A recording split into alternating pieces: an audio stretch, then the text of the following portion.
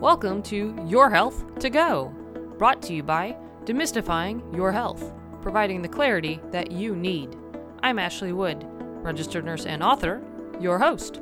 In each episode, we take a health topic that's important to you and break it down into easy-to-understand information. We also discuss the most common treatments and preventative techniques. Thank you for joining me today. Let's get started. Today's topic is fungal nail infection. One day you notice that the nails on your right foot seem to be thicker and discolored than they usually are. You go to the doctor and he tells you that you might have a fungal infection. How did this happen? What do you need to do to get rid of it? Is there a way to prevent it from appearing on your other nails? Fungal nail infections, or onychomycosis, can result from several different fungal organisms, but the most common cause is the fungus called dermatophyte. It's important to note that some yeast and molds can cause nail infections too. Often a toenail fungal infection starts as athlete's foot. Infections can travel from one nail to another, but are less likely to travel from person to person. Typically, a fungal infection starts as a white or yellow spot under the tip of your fingernail or toenail. Keep in mind they're more likely to affect toenails. As the infection travels deeper, the nail will discolor, thicken, and crumble at the edges. The shape of the nail will usually be distorted, and it might have a slightly foul smell. Fungal nail infections can happen at any age. However, they're more likely to occur in older adults because your nails become brittle and dry as you age. This results in cracks that allows fungi to enter.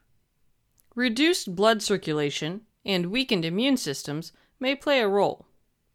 Some other things that can increase your chances of having a fungal nail infection are sweating heavily, having a history of athlete's foot, walking barefoot in damp communal areas such as swimming pools, gyms, and shower rooms, having a minor skin or nail injury, having specific conditions such as psoriasis, or having diabetes. Severe cases can be painful and cause permanent damage to your nails. Unfortunately, fungal nail infections can be challenging to treat. Most often, mild cases can be taken care of at home. There are several over-the-counter antifungal nail creams and ointments. If you notice white markings on the surface of your nails, file them off, soak your nails in water, dry them, and apply the medicated cream or lotion. By trimming and thinning your nails, it'll help to reduce pain by decreasing the pressure on your nails. If you do this before applying an antifungal medicine, it allows the medicine to reach the deeper layers of the nail. Sometimes it helps to soften your nails before trimming and filing with a urea-containing cream. If you have poor blood flow to your feet and shouldn't be trimming your nails, see a healthcare provider regularly to have them do it. It can take months to see results since fungal infections are so hard to treat. Also, repeat infections are common. If none of the at-home treatments work, talk to your doctor about prescription medication. Some antifungal medicines are applied directly to the nail, and others are taken by mouth. Pills are usually preferred because they can get rid of the infection quicker. Some options are terbinafine and itraconazole. They must be taken for 6 to 12 weeks. These help to grow new nail tissue that isn't infected. It can take 4 months or longer to see the results. One medicine that's applied to the nail is a medicated nail polish called cisalopuriox. You put it on once a day, and after 7 days, you wipe off the layers and start fresh. You'll probably need to apply it for at least a year.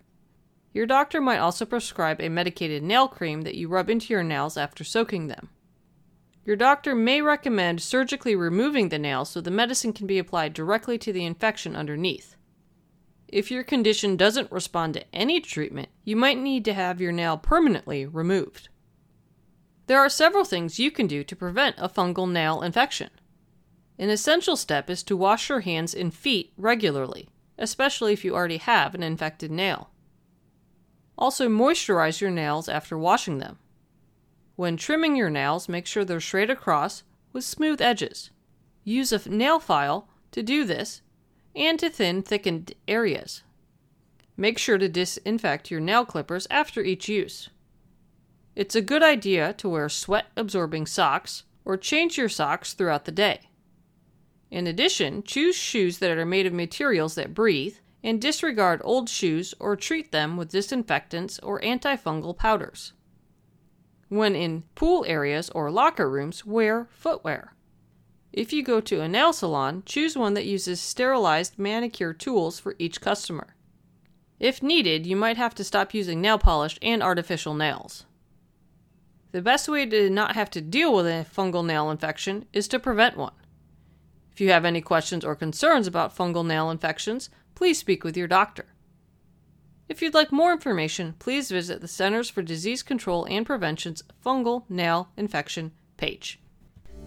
Thank you for spending some time with me today. If you found the material to be valuable and helpful, please tell your friends about us. We're on social media, so like and follow us there to stay up to date on our latest information. You can also sign up for our weekly newsletter on our website. Stay healthy, and please join us next time on Your Health to Go. Now, time for the legal statement. Please keep in mind that the content we provide is not intended to be a substitute for professional medical advice, diagnosis, or treatment.